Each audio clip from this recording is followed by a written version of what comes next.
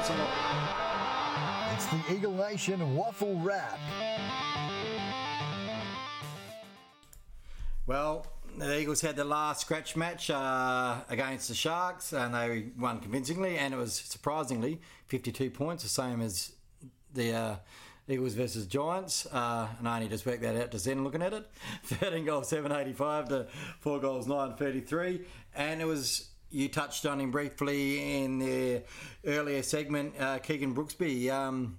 Kicked 5 goals, so he's going to put the pressure on the boys in the rucks. I should have really read that part. I might have jumped the gun there. Like, I didn't want to talk about Brooksy so much because I knew they had the waffle wrap and the exact question I said. And I know I asked you boys, but to be honest, I do think Vardy's spot is dangerous. And it's hard with people's favourites. And he's one of mine because I agree, the prelim he dominated, the grand final dominated. Without the stats, just what he did, him and Lysette, and that great mark and goal at the last. But that Brooksby, as I said, we need a forward pinching in ruck. So if he keeps that form up, I do think Vardy's in trouble. Yeah, time will tell, but he's got to keep it up, though. I think Brooksby's got to show that's all right doing that in a scratch match. He's got to do this in a game every week. Yeah, he's got to take to it. To Vardy's credit, when he went back last year, he was doing it continually every week. He was playing pretty well at East Perth. When Nick got hurt, he got told straight away, listen, your form's been good, and Simo told him straight away, you're in.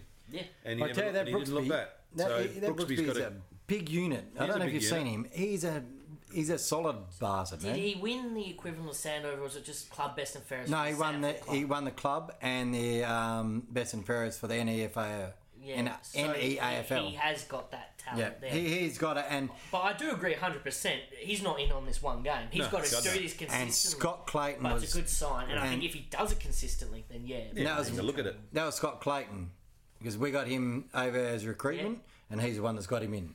Because I don't think he was on the radar until Scott Clayton came in. I think O'Neill too, seeing our game style kicking and seeing this kid in Victoria. Well, let's talk about O'Neill. He come back off the injury list and he was picked 28 in overall last year's draft. He did some really good things apparently on reduced minutes. He had a knee injury. Jared Cameron played pretty good as well. Schofield was probably the best out of the Eagle listed players that are coming back from injuries. Cripps got through. Be very surprised if Cripps got an upgrade up into the team. And as we said in the injury report, Francis Watson, a super freak, he looked to be struggling after he'd done his hamstring, but he did kick a beautiful goal. They said it was a long range kicking goal, so he is actually unlucky. He's so close thereabouts. He's almost like the Cole story from last year. I'd love to see him on a wing, man. In front, but there's always something happens. He comes in this great form. He's almost on the cusp, and then something happens because he's pigeonholed for some reason in that halfback flank role. I'd love to see him on a wing because in the JRT game that I saw him this year and the previous year, he was playing along the wing, and I know he's running off halfback, but he just seems so at home out in the open, and he's got such skill to me. And I've said this a few, and some people have laughed at me, but if you look at Adam Goodes when Adam Goodes started, and you put vision of Frankie Watson next to him, exactly the same. Even the way they run. Yeah, time will tell. And he needs to bulk up a bit. They're persisting with Matthew Allen in the guts.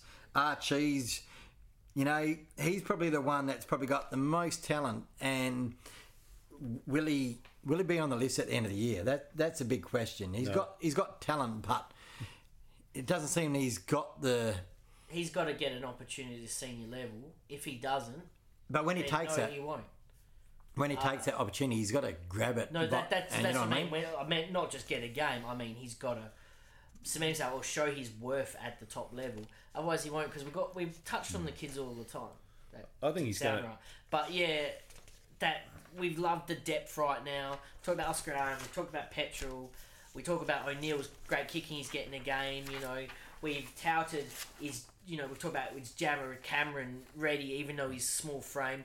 We got these players, so if he doesn't get a chance this year, I think they will drop him and go for youth policy. I think Archie's going to be one of these guys who's going to be a really good waffle, sandful player, but he struggles at the next level. Yeah. That's just my view. I agree with that 100%. Yeah. I think he's just a fill-in player, to be honest there. And as the season goes along, guys, you will see that the Waffle Wrap will probably be its own show. So we'll do the main show and the Waffle Wrap will just be separate. So we might even start doing that tonight. I might cut it up and do it that way. But I hope you're listening to it because we're going to be playing some exciting youngsters that will be playing in the Waffle. So it's one way of getting some news on them. It will be a shame this week they'll lose their first game against the mighty Redlegs, though. Nah. Like I said, my allegiances are out the Smithy will be window. out there with me. Roger Bryant.